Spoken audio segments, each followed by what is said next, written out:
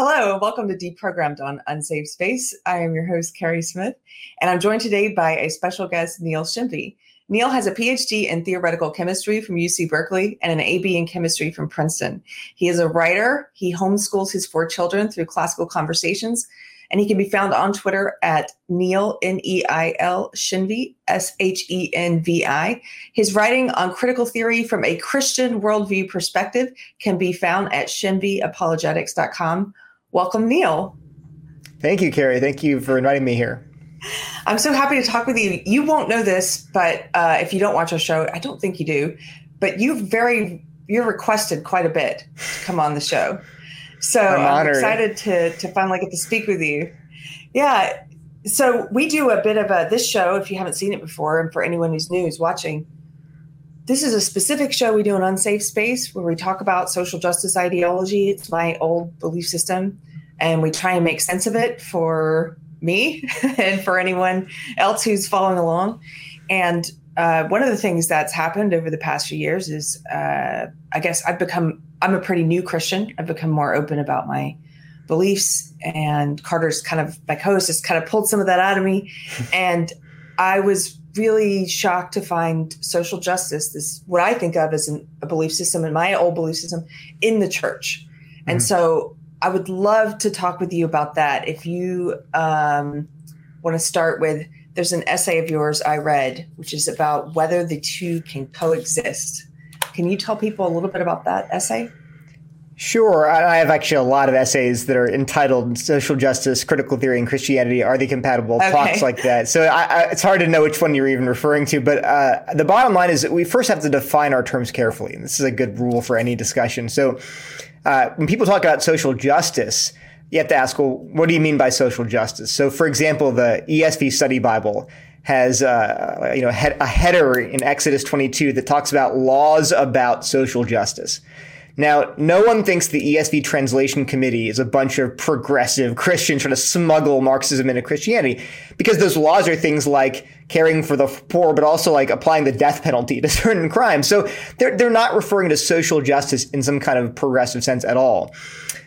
So if you define social justice to mean biblical justice, well, that's obviously compatible with Christianity. Of course, what is biblical justice is a different question. But my only point is that you have to define your terms. What I would say is that what we see today in the social justice movement, the underlying ideology behind that kind of social justice is totally incompatible with Christianity. And the term that's used, I think the best term to use for all of this woke stuff that's out there, is actually critical social justice. It's a term used by Robin DiAngelo, who's a very well-known author and anti-racist educator. And it's used elsewhere in the scholarship, but critical social justice is completely antithetical to Christianity. And that's what we really see in a lot of these anti-racist justice organizations today. Mm-hmm. That has been my experience too. And I think that's why I was so surprised to find it in the church, because it's so at odds with what I've been learning about God and about a better way of living and being, and to see this old faith of mine there. I would describe it, this is the best way I've come to describe it, and I'm still working on this definition, but it's a belief system that says that we should look at the world, the best way to look at the world is as a competition between identity groups for power, and that we need to redistribute the power among these different identity groups. And it's sort of centered around gaining and attaining power. And it's also because it tells you to look at the world with this lens, as a competition between groups. It wants us to look at people as collectives based on what race they are, what sex they are, instead of as individuals. And so I find that so at odds with the Bible. Can you talk a little bit about, you say that critical social justice, which is a term Robin DiAngelo uses, is antithetical to Christianity. What are some of the tenets of this belief system? And specifically, maybe we could just go through some that are not at odds with Christianity and some that are. Well, I think the way you described it is exactly right. It's a comprehensive lens that through which you view reality. It's a framework for understanding all of reality. So the idea of power dynamics, group identity, things like that. They're all part of it. So when I try to describe what are these core tenets of critical social justice, I list 4 ideas. And now this is great because you have been in this movement. So you can tell me whether this sort of begins to make people often just intuitively grasp these ideas, but can't put a name to them. But when I lay them out and say, well, this is in the literature, then they're like, oh, a light bulb goes off. So here are the 4 sort of central tenets of critical social justice. The number 1 is the social binary. So society is divided into groups, oppressed groups and oppressor groups along lines of race, class, and gender. I'm going to just quote here, by the way, just to make sure no one thinks I'm making this up. I'm going to quote from Shenvi and D'Angelo's book, Is Everyone Really Equal? They write, for every social group, there's an opposite group. The primary groups that we name here are race, class, gender, sexuality, ability status, exceptionality, religion, and nationality. And here's another book. This is Adams' Teaching for Diversity and Social Justice. She writes, the manifestations of social oppression in the U.S. that are focused on in this book are ableism, ageism, adultism, anti-Semitism, classism, heterosexism, racism, religious oppression, sexism, and transgender oppression. And they actually have figures that label various groups as oppressors and various groups as oppressed, and then list their various oppressions. So this is not just Robin DiAngelo's crazy idea. This is something that's all over the literature. So that's the social binary number 1. You can divide society into oppressor groups and oppressed groups. The second idea is, well, you say, wait a minute. I don't really see a lot of oppression going on today. I mean, I see that, sure, some groups have more wealth than others. Some groups are disadvantaged relative to others. But I don't see things like, large-scale slavery. There's sex trafficking. There is even modern day, but I don't see like an entire, say, ethnic group that's enslaved in the U.S. today. So you ask, well, what do you mean then by this oppression? Well, the answer is that critical social justice defines oppression in terms of what's called hegemonic power. So again, I'm going to quote word for word from Shenvi and D'Angelo. They say that hegemony refers to the control of the ideology of society. The dominant group maintains power by imposing their ideology on everyone. So the idea is that what makes a group an oppressor group, what makes them dominant, is not that they coerce and are tyrants and that they abuse other groups. It's that their ideology suffuses society as what's natural and objective and taken for granted. So, for example, they would say the patriarchy is the ideas associated with masculinity being the norm. White supremacy are the idea that whiteness, as they define it, is the norm. Heterosexism is the idea, the oppression that says that heterosexuality is the norm for humanity. So whatever group has their identity as the standard, what's normal, what's default, that is the oppressor group, and all other groups are oppressed by that hegemonic power. Okay, so right. Number I have 2 more. I hope you fast. Yes, right. Go ahead. No. That one, first of all, yes, it's exactly what they do. So they view it as this competition for power between identity groups. And they do. They put everyone in that binary of oppressor, oppressed. They also use a sleight of hand. I'm sure you've seen this. They will substitute those words oppressor and oppressed for privilege and marginalized sometimes. Mm-hmm, yes. So whether they want to be, I think, more histrionic or not, it's like, privileged, but then suddenly it's oppressor. And they have trouble with, because it's such an easy binary. One of the things I've found, we can get into the weeds of some of this stuff later, but once they put someone in a group, if they buy into this ideology, they have trouble criticizing people who are in these so-called oppressed groups, unless that person doesn't speak the social justice ideology, then they're fine with it. But for example, usually if there's I find if there's some kind of disagreement, they will always side with based on identity markers. They will side with people, whether or not, this person's in more oppressed groups or this one's in more oppressor groups. When it's someone like, do you remember the case a few years ago of the woman who was suing because she was being forced to do, it was a Muslim woman who was being forced to do waxing on a transgender woman. Yes. They couldn't decide what they thought about that. Right. Because on the one hand, you've got Muslim, which they consider an oppressed group. And on the other hand, you have transgender, which they consider an oppressed group. Right. And it just sort of short circuits the system. So then, that's a good segue into my third tenet here, which is lived experience. And so the idea of lived experience is that all of the ways we have of thinking about reality are actually the function of, hegemonic, white, heteronormative, masculine discourse. And so because of that, so all of us, whether we're oppressed or oppressors, All people are socialized into this dominant discourse, this white, Western, masculine, heterosexist way of thinking. So all of us are blinded to reality. Both oppressors and oppressed. However, people from oppressed groups can gain what's called a critical consciousness or a liberatory consciousness. Colloquially, they can get woke because their lived experience tells them, no, actually, what I'm seeing is not normal or objective or neutral. It's actually that these hegemonic ideas have been imposed on me by the dominant group to justify my oppressed status. So therefore, oppressed people can wake up to their oppression. They can get woke. And then because of that, they have basically taken off their blindfolds. So we should defer to them to teach us about social reality. So here a quote from Charles Mills. He writes, hegemonic, that's dominant groups, characteristically have experiences that foster illusory perceptions about society's functioning, whereas subordinate groups characteristically have experiences that at least potentially give rise to more adequate conceptualization. So this picture here is that all of us are wearing blindfolds, but people from marginalized, oppressed groups, through their lived experience, can take off the blindfolds, and then they have access to truths that we are blind to because we're privileged.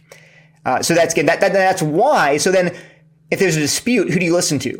You listen to the person who's more oppressed. Why? Because they have better access to reality, at least about their oppression, which is why you get people like, who do you side with, the Muslim woman or the transgender woman? Well, it's hard to tell who's more oppressed and therefore has a better view of reality. And then, so finally, the whole goal of critical social justice and actually of related disciplines like critical race theory, queer theory, critical pedagogy, the entire motive force behind these movements is social justice. So they're all trying to achieve what in social justice, they define that as, and I'll quote Mary McClintock here, as the elimination of all forms of social oppression, where that can take many forms based on a person's gender, race, ethnicity, religion, sexual orientation, etc. So their definition of social justice means deconstructing and dismantling these systems which produce privilege and subordination. Okay, so those are the four. So social binary, hegemonic power, lived experience, and social justice. Yeah. Does that sound? So you tell me. Am I creating a straw man here? Is this or is this an accurate picture? This is accurate. And just to be clear, you were never in it, right? No. Mm-mm. Oh, but you can see it for what it is. Well, that's the thing. So when me and other people like Vodi Bakum, other Christians who are warning people about whatever you want to call it, so critical social justice, wokeness, whatever, when we characterize it as a worldview or even as a pseudo-religion, I mean, James Lindsay is an atheist, it's the same thing. Right. Helen Pluckrose in their book call it, David French, who's a conservative commentator, has called the intersectionality a religion. I can name all these people from various political beliefs, various religions. They all say this is functioning as a religion. And people tell me, oh, you're being dramatic, you're being an alarmist. And I keep saying, no, it's right in there. It's a way of viewing all of reality. So I get accused of misrepresenting these ideas, but you're saying, no, that actually was how it functioned for you. It is actually functions like a religion, but even, I would say more accurately, like a cult, like a very fundamentalist religion. And we've done, coming out of something like that, it's a slow process. So it wasn't like I woke up one day and said, oh, I'm done with this belief system. I've read your first essay, I think, which was you were very much like you were not just saying, oh, it's a cult. You're like, something's wrong with this. I'm not sure I believe this. Yeah. That's a while ago now. That was 2017 probably. And that was after getting over 6 months of fear where I was silent about what I was thinking about and trying to. So I think, first of all, the way that people are drawn into it, a lot of times they don't recognize it as a religion. I didn't recognize it as a religion because it's not as if you're approached by someone who says, let me tell you the good word about Here's a tract, my belief system. It's not that. And you're not going to one meeting where, you're getting pulled into this new way of living. And I've read a lot about cults. I've watched a lot of cult documentaries since leaving this one. And there are some big differences that I think make it hard for people to see what it is. But once you're in it, they usually will pull you in by, it's gradual. They'll give you one belief at a time. And so if you're a woman, for example, sometimes you'll come in, there are a lot of doors to social justice. I came in through the feminism door. But people come in through the critical race theory door. Critical race theory, which of course is in the news a lot lately, that's just one door into this. I think of it as social justice, or critical social justice, as this massive umbrella, and underneath it you have all of these different parts. That's a good way to think about it. Yeah. So, you walk in that door and they tell you to start thinking of yourself as, if you're a woman, as a member of a group, and start looking at oppression throughout history, and why would you think that oppression is now over, and here are some ways in which you're oppressed. And they start to tell you to think about male privilege, all the ways that men are privileged that you're not. Of course, they don't have you do the opposite. We're never sitting down. We're never asked to think, what are some ways in which I might have privilege in certain circumstances because I'm a woman? They're never going to ask you to do that. But once they get you to buy into a part of it, then it's sort of slowly they introduce you to these other, okay, well, let's now take that and apply it to race. It's the same thing with race. Yep. You happen to be white in this case, so you're in the oppressor group. Do you see all these ways that you're privileged? That I never thought of this, And I've seen Robin Angelo do interviews about this. I saw one recently that the Myth Informed guys put out where she said the first time she realized she was white was in her 30s. Did you see this? Yeah. Well, I saw that on Twitter, that she has an out-of-body experience, right? Yes, an out-of-body experience. And you want to talk about a religion, it borrows a lot from Christianity. Yeah. In that interview, she said, once I realized I was white, I read that the checklist of white privilege, I had an out-of-body experience. And then I was ashamed, and I didn't want to go outside because I felt so loud in my whiteness. I felt people could see my whiteness. And it really made me think of the creation story of Adam and Eve. Hiding, Yes, once she discovered her whiteness, her shame, her sin, it was like, I can't go out and be seen by people. And that really made me think of trying to hide in the garden from God. I know in his book, in How to Be an Anti-Racist by Ibram X. Kendi, he actually says at one point that his parents were Christians. And he says that the spiritual needs that were fulfilled by Christianity for my parents are fulfilled for me by anti-racism. He says the same spiritual longings. He says that. I'm like, well, he's saying it. I'm not even saying it. And there are other examples of I didn't know that. Yeah, no, I pull up the exact quote, but he himself compares it to, being converted to, and actually a lot of anti-racist authors, including Christian authors who embrace anti-racism, will talk about it as being reborn into an anti-racist identity. They'll say you've been born again once as a Christian, and now you need to be born again into anti-racism. That's the language they use. Another metaphor they use a lot. I can name several books that do this. They use the parables of the story of Jesus healing the man born blind. Or various times Jesus does that. And they'll compare their journey to that, how Jesus has healed them from being blind to racism. And they will say, not just like, oh, I was blind, now I see. They'll say it's like that story in the Gospel of John. Or it's like the story in the Gospel of Mark where Jesus heals the man, he can sort of see, and then, but so it's clearly, I think part of the reason it's so successful, and actually my collaborator, Dr. Pat Sawyer, and I talk about this in one of our articles, it's so successful is partially because it's meeting spiritual needs. It's giving you a sense of, it misidentifies, but it identifies the source of your shame. You're ashamed because you're part of the system of oppression. And you also, it says you're in denial about it. You don't want to admit it because if you admitted it, you'd have to own, and then it says, but once you own your racism, your classism, your sexism, here's how you can atone for it. Here's how you can make things right. You can do the work. You can, do the research. You can, you can divest from your privilege. So it's giving you a way and that's the Christian term for that is justification. From a Christian perspective, there's Christianity is a meta-narrative. It's a story. And we use that sort of to understand all of reality. The story of Christianity is creation, fall, redemption, restoration, right? We were created by a holy God who's good and loving. And our problem is that we rebelled against God. Adam and Eve did, all of us ratified that decision. We all rebel against God. And so we are condemned by God as sinners, and we have this shame and this guilt. Like we said, we hide from God. We find our fig leaves, we cover up our guilt and our shame. But then God, to rescue us, sent Jesus to redeem us, to die on the cross and rise from the dead for us. And the end goal then is that one day Jesus will fix all of reality, right? He'll redeem us. So that's the story arc of Christianity. Well, critical social justice has a completely different story arc, but it has the same sort of categories. Our problem is not sin, it's oppression. The problem is that we're not primarily creatures of holy God. We're primarily people in these various demographic groups locked in a struggle for dominance. Our problem is oppression. The solution is not redemption. The solution is activism. We have to dismantle these unjust systems. And then the end goal is, diversity, equity, and inclusion. The new heavens and new earth is this world of where all these barriers have been torn down, where groups share power.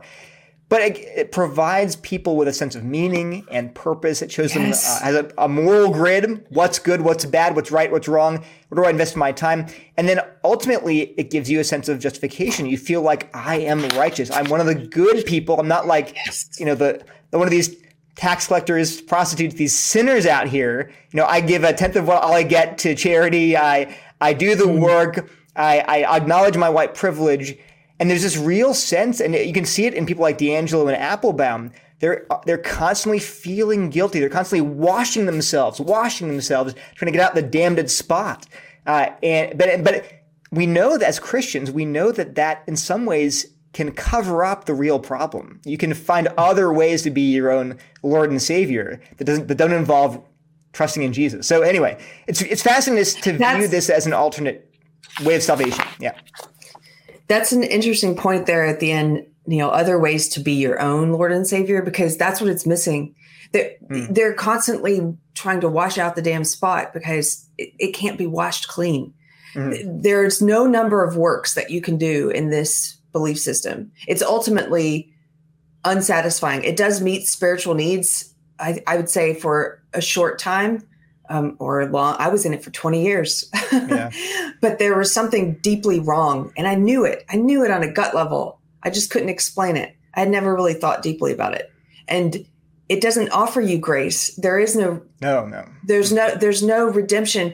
It's you basically are your own. You and the ideology are your Lord and Savior, and then there are some people within the ideology that are sort of you look to as.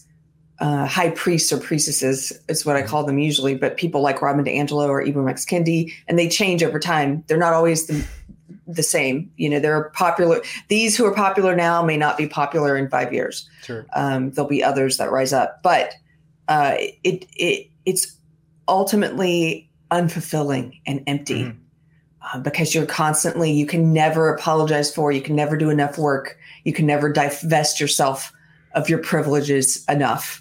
And that's another thing actually they say explicitly. But by people like D'Angelo, Kendi, but also it's a continual, it's a lifestyle, it's an identity, it's a perpetual self-examination. And again, what that would correspond to in Christianity, at least, would be this continual mortification of the flesh. You're always seeking to put to death the works of the flesh. So there are all these fascinating parallels. But like you said, the main difference is grace. The idea that I can be cleansed from my sin once and for all by what someone else did for me.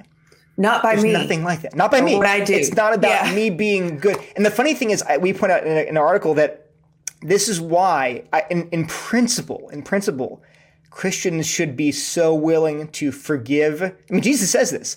The one who's been forgiven much loves much of him. And then the one who's been forgiven then forgives others. But if you don't have a sense in which that you've been forgiven of much, this is why cancel culture is so brutal, because there's no forgiveness for them. So they're not going to offer forgiveness to other people. Whereas Jesus says, look, if I've forgiven you this humongous debt, then you have to forgive others when they do no worse than you. So they're both parallels, but also, as you said, it doesn't, like all other ways to be justified, it doesn't work because the problem is deeper than our racism, sexism. The problem is deeper than social structures. The problem is our rebellion against God. Anyway, so interesting. So can you tell me a little bit about your background as a lead-in to what is happening in the church currently with this incursion of social justice? I have an idea of how big the problem is, but it's just based on my gut and anecdote. So I don't know. I'm a pretty new Christian. So tell me a little bit about your history, and then tell me what you see happening currently in Christianity in the West. Sure. So I grew up in a very loving but non-Christian home, and I became a Christian in grad school, actually, at UC Berkeley, through knowing my wife, through reading a lot of C.S. Lewis's. I read the Screwtape Letters like 20 times. As a non-Christian, We just read that for book club last year. It is so relevant right now. It is. It's interesting because I read it as a non-Christian. I just read it over and over and over again. And I kept thinking to myself, how does he know what's going on in my head? I said, this is uncanny, because when he's describing all the posturing, the guilt, the rationalization, it's like he's describing me. Yeah. How can he, and of course, how can he know that? Is it because he knows what the Bible says about human condition? He knows, so anyway, but I read that over and over again. And I became a Christian in grad school, basically realizing that it's as simple as saying, no, you know what? I am a sinner. I do need a rescuer. And Christianity is the only religion out there offering someone besides me to fix myself. I can't fix myself. I can't go become a Buddhist where they say, well, just fix yourself. It's like, I can't fix myself. That's the problem. Yeah. And obviously there's much more to it than that. But I became a Christian in grad school. And then because I was in the sciences, I became interested in apologetics, so defending the Christian faith using reason and evidence. And all my colleagues were scientists, and many of them were atheists. And I wanted to be able to explain to them, well, why is it true? Not just true for me, true for you, but just objectively true for everybody. So I launched into that. It's been kind of my passion for the last 15 years. And I was completely apolitical. I mean, I was a chemistry major in college, in grad school. And so I just wanted to show people that, okay, the Bible's reliable. Jesus rose from the dead. God's the source of morality, things like that. Basic apologetics arguments. I couldn't care less who was present. That's just not something I did. And so that was for 10 years, I was engaged in apologetics, trying to explain to people why Christianity was true. But then I'd say around 6 or 7 years ago, I began noticing this change where people weren't really concerned about whether Christianity was true, but whether it was on the side of the oppressed, whether it was going to work for social justice. And I was kind of like, well, if it's not true, who cares whose side it's on? But that was more and more what people were thinking about. And then I saw a similar drift in both people I knew personally and in public figures who started out just saying, well, we want to care about social justice. And I just assumed that meant applying biblical principles to our laws. And I was like, yeah, who's against that? Like, no, I don't want laws against murder. No, of course I want those kind of laws. So, but then the same people would begin espousing beliefs that are more and more heterodox. And I couldn't figure out why. And so finally, I heard Jordan Peterson quote from a book called Race, Class, and Gender. And I was listening to Peterson just because he was really popular at the time. I was trying to understand why he was popular. I'm not a huge fan. I was curious. But he read this quote where it said, I memorized the quote. It said, the idea that objectivity is best reached only through rational thought is a specifically Western and masculine idea, one that we will challenge throughout this book. So and I was like, wait, what? You think that the idea that objectivity is best achieved through rational thought is a Western idea, a masculine idea? And so I got to read this book. So I bought the book. It's 500 pages long. It's an anthology, and I read it. And when I put it down, I was like, I understand what's going on now. It's not just people adopting a few new beliefs about politics. It's them adopting a new worldview. Yes. And so that's you're saying yes but I immediately, and that was the first book I read on this subject. And so then I immediately put down everything else and began just reading voraciously on topics like critical race theory, critical pedagogy. The deeper down the rabbit hole I went, the more I was like, this is a real problem. And people, so that's my story of how I became concerned about critical social justice. Yeah. I think, it's funny. When I was leaving Los Angeles, I was also in the very beginning period of leaving social justice. But again, like I said, it was a long period. And I got rid of a lot of my social justice books. I kept a few. I believe I had that anthology.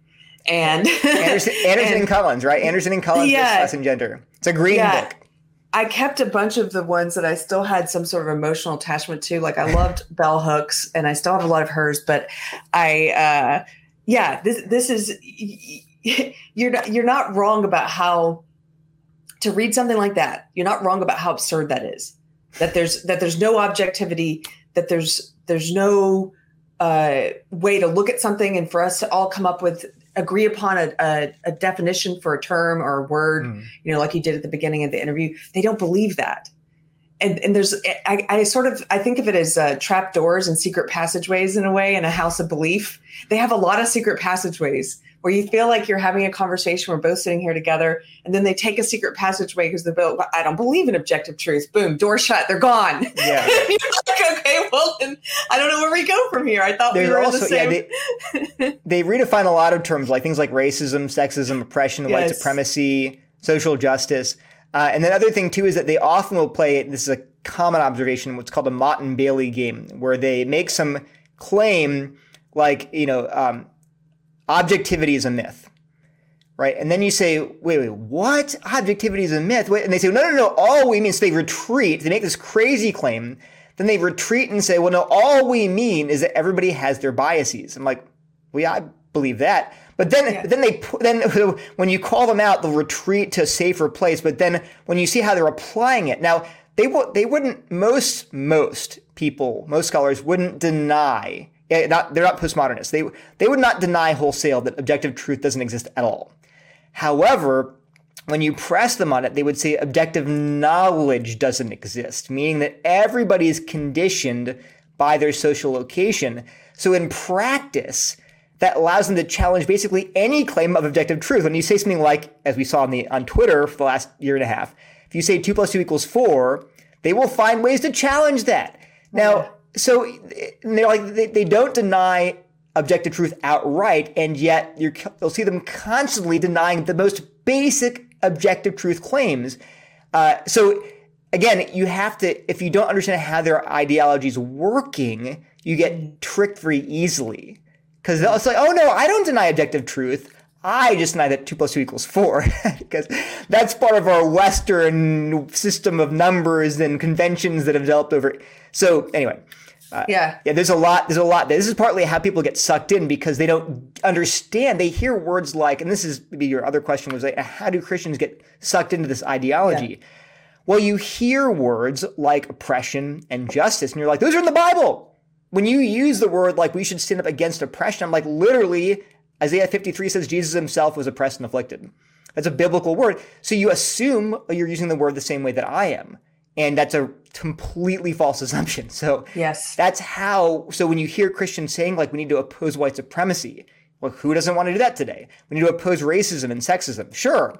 We need to oppose privilege we need to oppose systems that grant privilege. You're like, yeah, sounds good to me. Little do you know that Christianity is one system that provides privilege. You're going to dismantle that now. Anyway, so there, like you said, there are various doors into the house of critical social justice. There are various doors from Christianity into critical social justice. And one of them is, again, taking terms that you think understand and using them and then realizing 5 years later that, oh no, I've been sucked in to this worldview that I didn't even realize it. Yeah.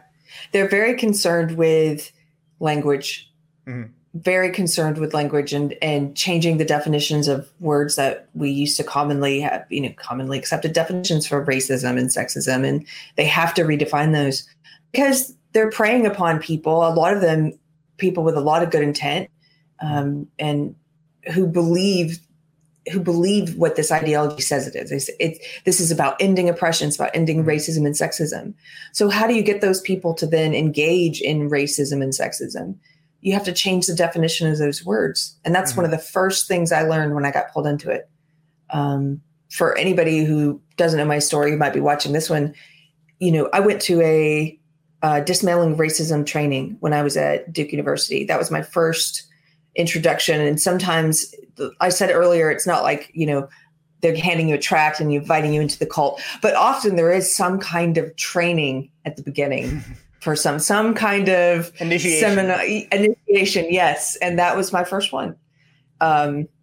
So Christians, could you talk a little bit more about why you think, I know you said they use certain words that people are primed to care about, like oppression. for example. But are there any other reasons why Christianity in particular might be vulnerable to intrusion from this ideology?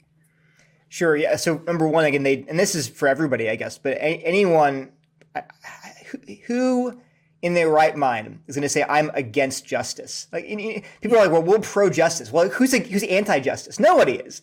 So the funny thing is that it's a very clever form of framing where you take terms that everybody supports, like justice or I'm going to be anti-racist. Well, point out to me who's pro-racist? Like there's no one. So by redefining these terms and then smuggling in their definitions, they get almost everybody to support it, or at least they get people who have reservations to get very nervous. Like who wants to stand up and be the guy who says, actually, I don't think we should subscribe to anti-racism. Oh my gosh, you're pro-racism. Right.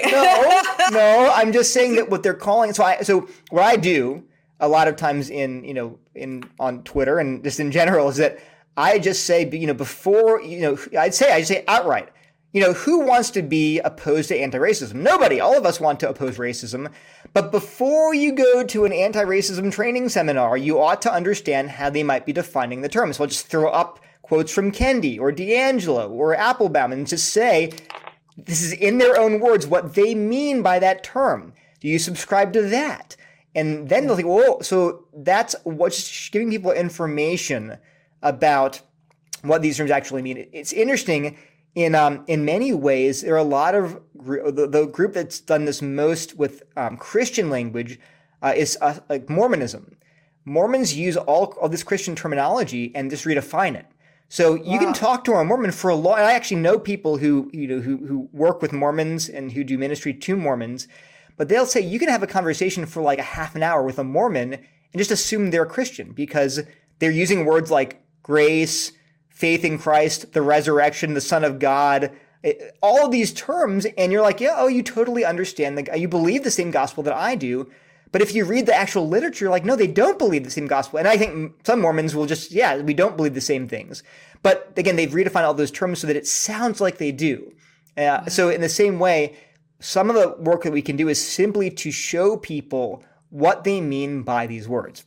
That's one good route. So another, I think, major route in the church today, for the last 10 years, has been through racial reconciliation discourse. So I think lots of Christians today rightly look at our nation's past and more specifically at the church's role in racism over the last 300 years, 400 years. And they lament that. They look, they're like, this is terrible. You read just the history. Forget about these ideological tracks. Read the actual history of slavery. It's horrendous. And it's not that ancient. I mean, I had a woman in my Bible study who's now a doctor. She's a black female doctor, and she remembers going to a segregated school as a kid. So it's not like, you're not like, don't let the bygones be bygones. So this is like a woman in my Bible. She's a wonderful woman, but she remembers that. So they see that, they're like, I do not want to repeat the same sins of my parents, my grandparents. I don't want our nation to repeat those sins. And then you have this very, very vocal secular movement saying we can help. We take racism seriously. We take history seriously. And we can show you how to dismantle systemic racism and to not make the same mistakes that the white moderates did in the 50s and 60s. And so people are very, receptive to that with very good intentions. And then conversely, go ahead. Yeah, sorry. This is something I've been thinking about a lot lately. Social justice tells you that the best, as we talked about, the best way to interpret the world is as this struggle for power between these different identity groups. We need to redistribute power. And the way that you do that is you treat people differently based on which of these groups they're in. Sure. And so they are telling us we must judge and treat people differently on the basis of what race group they're in, what sex group they're in, what sexuality group. On the basis of all these immutable characteristics, we have to treat them differently. That's racism and sexism, but they've redefined it. And so as you're talking about this, you're reminding me of something I'm thinking about a lot lately, which is that to me, as a Christian, it just seems the devil found a new way to sell a very old thing. And, also thinking of the screw tape letters, it's so clever. It's like, oh, look at this. If you were to think of a character like in that book who's sitting back, a demon, and looking at society and like, wow, they're moving away from racism and they're moving towards, viewing people as individuals and treating people as individuals over time. How do we get them to treating people as members of a race again? Yeah. Let's appeal to that desire never to repeat the sins of the past, and let's call racism anti-racism. I mean, that's exactly how I view it now. I've started to be in these very simple terms of like, wow, we're getting back. We were progressing, and now we're going backwards again. Right, and I think the one of the other problems too is that I think Christians respond to, I think, clearly dangerous and sinful approaches to race. Like, well, we just need to discriminate against whites. I mean, actually, I just read a quote in Bridges' book on the critical race theory. She's a critical race theorist, where she just overtly said, and Kenny said this too, but it's okay to treat people differently if they're differently socially situated, meaning it's okay to treat blacks and whites differently because blacks and whites are not, as a group, differently situated. And I think Christians, to me, there's a sense in which it's actually okay. So, for example, if it's 1867 and blacks have just been freed from slavery, or I guess, 1872, after the 13th and 14th Amendments, so then I would say, yes, it is reasonable to say, as a group, blacks and whites are not on the same level playing field because of what literally just happened, right? Mm-hmm. But so in a sense then, or say take the Holocaust. In 1947 in Germany, Jews as a group were situated differently than Germans as a group. It makes sense to talk about, okay, look what just happened. Okay. Mm-hmm. 2 years ago, it's okay to think about how can, say, German society rebuild itself so that Jews are recognized that they've been directly harmed. But then we have to ask, at some point, when does that end? It can't be that for the next 1,000, 2,000 years, we continue to treat Jews and blacks and any other group differently. And here's the other thing too.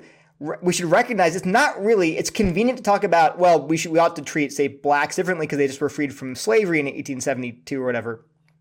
But here's the thing. The way to think about that, it's not at all based on race. It's, well, were you just a slave? If you were as an individual, then clearly we should treat you differently. So it's not, you're not really saying, oh, blacks should be treated differently. You're saying that former slaves should be treated differently. So you can recast that way of thinking in terms of individualism. Right. It's not that, whereas I think critical social theories would, because they're so focused on collectives, they really see no problem with, like you said, collectivizing the entire group and ignoring the individual. Yeah. So I think, even today, I would say that we don't have to today say, well, let's just be completely, quote unquote, colorblind and never even talk about race. I think that's also a bad approach because there is real racism in society today. Yeah. And if you just ignore race completely, you have to ignore racism. But I think that that's one extreme. The other extreme is, but wait a minute, you can't then turn around and, like you said, institute neo-racism where you treat individuals differently purely on the basis of their race. That's just as wrong as what we did 100 years ago. So yeah. I just think there has to be recognition there are dangers on both sides, but that really, if you look at, again, I make biblical arguments, and Pat and I talk about this in a lot of articles, but for Christians, and this should be a no-brainer, God's moral commands are given to all people universally. It is not true that what is a sin for you because you are a woman or because you are white or because you are heterosexual is not a sin for me because I am half Indian or because I am a... No, God's law is for all people. The Bible's so clear on this, and we're all held to that same standard. And crazily enough, I see Christian groups beginning to question that sort of basic doctrine that the law is for everybody. We're all judged by the same standard. Wow. There's no partiality with God. There are Christian groups that will literally say things like, if a person of color, a Christian group focused on racial reconciliation, will say in their guidelines, if a person of color in this group, and you're a white Christian, if you're white and a person of color yells, screams, or cusses at you, just take it. because you don't understand their pain. Like, you're like, no, that's a sin. You can't start yelling at me just because I happen to be white and you happen to not be white. That's a sin. We should, now I'm not saying, okay, in love, extend grace, but at some level we have to say that's not going to be normative behavior in our group. It's not how we achieve unity So anyway, so there is some room for nuance, but I agree. I really get concerned when people start just obliterating the idea of universal standards of behavior. Yes. And they don't believe in any universality, like that you can even empathize with or understand the pain of someone else, that's even possible. Your race or your sex or your sexuality or your whatever, all these different groups they put you in, these things will prevent you from being able to empathize with someone who's in a different group. And it's not just empathy. So I talk somewhat about critical race theory, which is sort of a subset of all these critical social. There's one critical social theory, but critical race theory began as a legal discipline. And one of the things that marked critical race theory, a bunch of legal scholars, was their rejection of universals, rejection of abstract reasoning. And so it's not that this is like, you're like, well, this just happens. Some radical extreme activists are embracing this rejection of universals. This is like legal scholars at UCLA and Harvard saying that the law itself, we should reject universal abstract reasoning and focus on context. Well, for this person in this situation, this is just. Not what's just for all people at all times. And I think as a Christian, that's not how justice works. We can recognize that, sure, in some cultures, some laws are, but there are indeed some universal abstract principles that just define justice. And we're getting away from that. It's super dangerous. Yeah. It's a selective application of laws. It's complete. See, there's so much here. You have to understand that the way critical social theories are very because they reject universalism and abstract reasoning, they're very pragmatic. They're goal-oriented. So one of the departures that critical race theory made from its precursor, which was critical legal studies, is they said, look, critical legal studies said all law is a mechanism for the ruling class to impose their values on culture. All law just does is it justifies the power of the ruling class. But critical race theory was much more pragmatic. They said, look, that might be true, but we still should use the law to advance justice. They said, you guys you're a bunch of old white guys. This was their criticism. You old white guys can sit in your nice air-conditioned, offices and talk about how these laws are just mechanism for power. But on the ground, as activists, we want to use the law to get justice. And so we're not going to just dismiss law as a mechanism of oppression. We're going to actually use the law to advance our causes. And you see that pragmatism everywhere in these movements because, like I said, there's double standards. There's no consistency. They're not really being inconsistent because one of their core beliefs is it's all about justice. Forget about your logic and your reason and your universal principles and it's about what happens on the ground. So anyway, there's so much. Yeah, go ahead. That will explain, I think, for a lot of people who don't understand how they contradict themselves so often. And my co-host Carter, I can't wait to have you back on at some point with him because he talks about pragmatism all the time. He's an atheist, an enemy of pragmatism, but it's sort of, they will use words. It took a while for me to understand this after coming out of it. They will use words as tools simply to get what they need in any given situation. And that's why the words don't have a lot of meaning, and they change the meaning of words, and they're tools for coercion and control. They're not tools for greater understanding.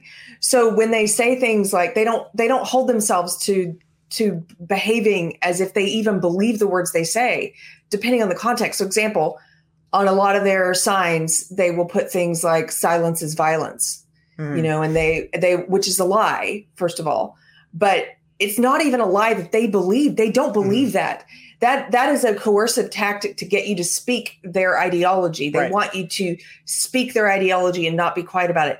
If you speak something else, they will be the first to tell you to shut up. Yeah. They would prefer your silence than for you to criticize the ideology. They don't believe silence is violence. Again, it makes sense. Here, why does it make sense? Well, it makes sense if you believe that all words and all rules are just mechanisms of power. If you already believe that all words are just tools of power, then of course you're going to use your words of power because everybody's doing it. In the same way, or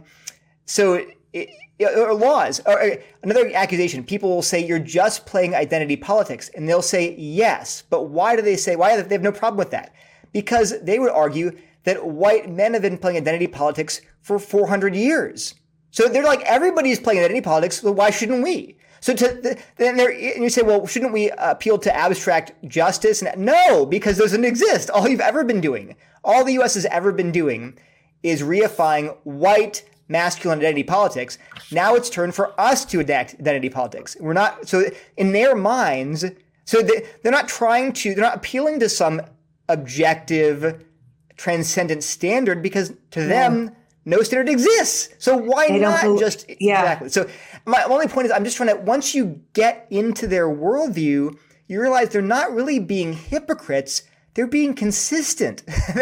they're just doing what is basic common sense if you adopt their worldview. So, and that's why, again, I emphasize, that's why we shouldn't adopt it, because it will lead you to these places. You assume that by talking the language of white privilege and white fragility and, defining oppression in a certain way, that, I'm doing that as a Christian. And I'm like, but look, the very foundations of the way they're using these words is based on a totally non-Christian worldview. You can't, and you're going to be pulled in two directions as long as you do this. Yeah. What advice would you give to Christians specifically who are finding this in moving into their church, and Christians and then Christian parents? I get that a lot. So for parents, definitely you have to immediately start training your kids, because one of the reasons that Christians also are adopting these ideas are just, I wouldn't say cultural pressure, I'd say cultural influence. We're living in the world like everybody else. And so we are bombarded by these messages about anti-oppression, anti-racism, equity, inclusion. And so it's no surprise that we begin sort of repeating those words and thinking in those terms. So we have to actively resist that way of thinking. It's in the water. In fact, I'd argue it's a hegemonic discourse. So I'm going to go ahead and borrow from Gramsci here and say, actually, the real hegemonic discourse in our culture today is wokeness. And we need to be counter-hegemonic. We need to be organic intellectuals and resist that pressure to adopt these ideas. Anyway, for kids, my 12-year-old son can already talk to you about what critical theory is. Now, again, he's kind of precocious, but the point is you can begin teaching your kids to identify what's wrong with these assumptions. And so in terms of I'd really recommend the book Confronting Injustice Without Compromising Truth by Thaddeus Williams. It's a great book. It's very accessible. And it's a great book to hand to a very zealous high school or college student who is just diving in headfirst into critical social justice. Williams is going to kind of pull you back and say, are you sure of what you're doing? Let's ask some important questions about what justice is, who God is, what the gospel is. I actually wrote an essay for that book. Samuel Say, Monique Duson, I think, wrote essays. So it's really some really good people to hear their stories. Anyway, so Thaddeus Williams, Confronting Injustice Without Compromising Truth. Good book to hand to your older kids. For younger kids, just talk to them about things like, what is justice? Who is God? Tell them a story. What's the problem with humanity? Is it oppression or is it my sinful heart? What's the solution? Is the solution that we should all just be nice to each other, or the solution that God had to come in the form of his son to die on the cross for our sin? Is that the solution ultimately to all of our problems? And then give them a way for Christians to actually work for justice. If you want to be an activist, yes, you can be an activist, but just make sure that you're acting on behalf of biblical justice. And then for churches, what I always say is, ask good questions and listen. So because if your pastor happens to utter the phrase social justice one day in a sermon, don't assume immediately that he's a Marxist. Mm-hmm. Just invite him to coffee and say, hey, I noticed you mentioned this phrase. What did you mean by it? So ask good questions, listen to the answers, and then raise these concerns. Maybe give him a book like Williams' book. Another great book, it was a more scholarly book, is Carl Trueman's The Rise and Triumph of the Modern Self. He's mainly talking about transgender ideology, but he talks about more generally about how all of that is part of the larger critical project that's invaded our culture. So give the pastors books like that, and ask a lot of questions. Make them define their terms carefully. The other thing that I would do is make it very clear that you're not trying to oppose. You're not trying to promote racism. You're not here to promote sexism. You're fully behind efforts to resist and to reject racism, sexism, injustice. That's great, but that you're concerned with another issue, which is how are we understanding those terms and what ideas are we latching onto that are from our culture. I think I have found in general that when Christian leaders finally begin looking into these issues, they are suddenly horrified. Even people that are like, oh no, it's white privilege, it's a real thing, and systemic racism is a real thing. And again, depending on how you define those terms, they might be, but when you say, wait a minute, look how they're defining it, then suddenly they're like, wait, what did I just do? So it takes time. So be patient with people, extend grace. But I do think it's a serious problem, and I when the church has to confront, because culture is going to do what culture does, but yes, Christians have to be committed to what Scripture tells us.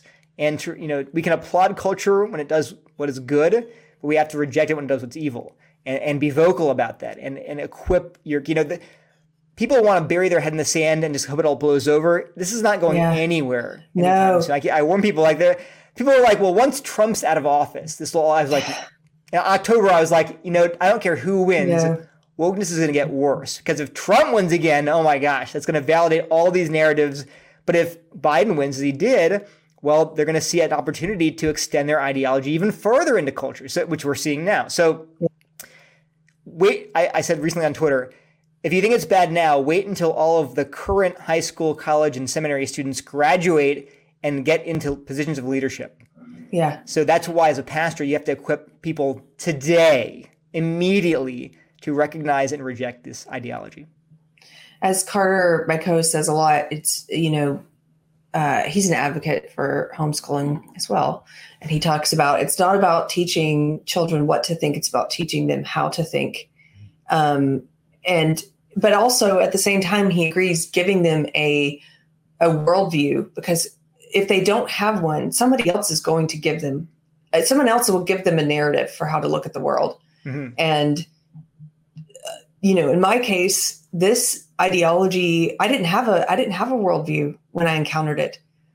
And I think a lot of people are left vulnerable because they have I was raised in a Southern Baptist church, but I had recently walked away from that. I went to a science and math high school. And at that school, I started, questioning a lot of my beliefs, which I don't think is a bad thing, in investigating them, interrogating them.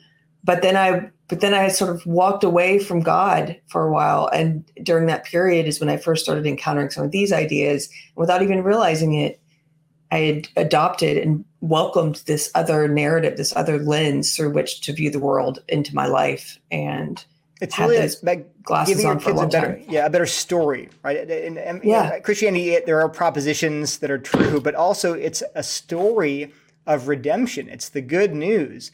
And so it was a really funny story. When my son was little, like maybe 4 or something, he was playing with little Lego figures, like Star Wars Lego figures, and they were having a battle or something. And I said, "Hey, what are you doing, buddy?" And he's like, "Well, this is the good guy, and these are the bad guys. They're fighting him, and they shot at him." And he said, "But this bad guy, well, he repented." It's amazing. So in his play, he was thinking in Christian terms of like, well, there's good and evil, there's a battle between good and evil, but through repentance, we can have forgiveness. And that as a 4-year-old, he was understanding that's the story we live by. And I'm not saying we should always remain that sort of basic level of like, there's good and evil, and I'm evil, and I need to repent.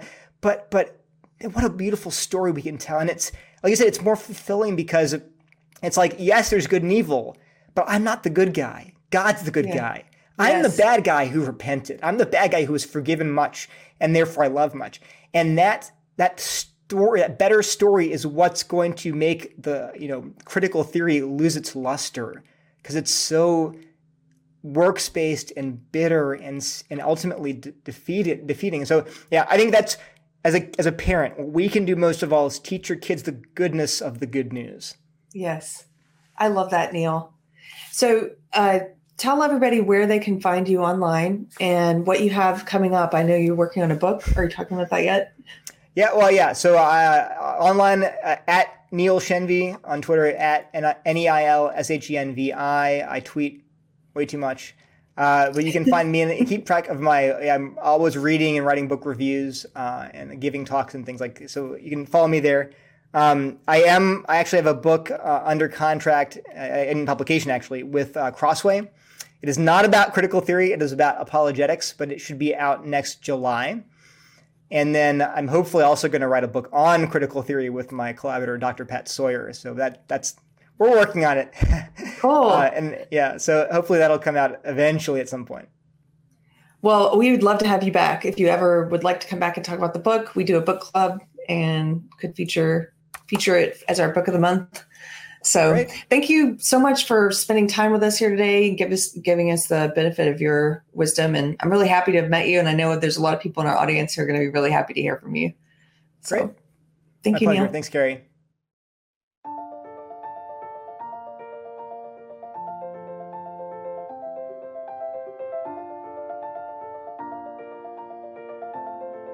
Thanks for watching. If you're new to the channel, we have a deep content library that includes interviews with everyone from Mike Cernovich to Megan Murphy, so go check it out. If you'd like to see more, please consider supporting the show by visiting unsafespace.com/donate. You can find us on all the major social media platforms, well, mostly. And you can find a community of like-minded individuals on our Unsafe Space chat on Telegram. See you there.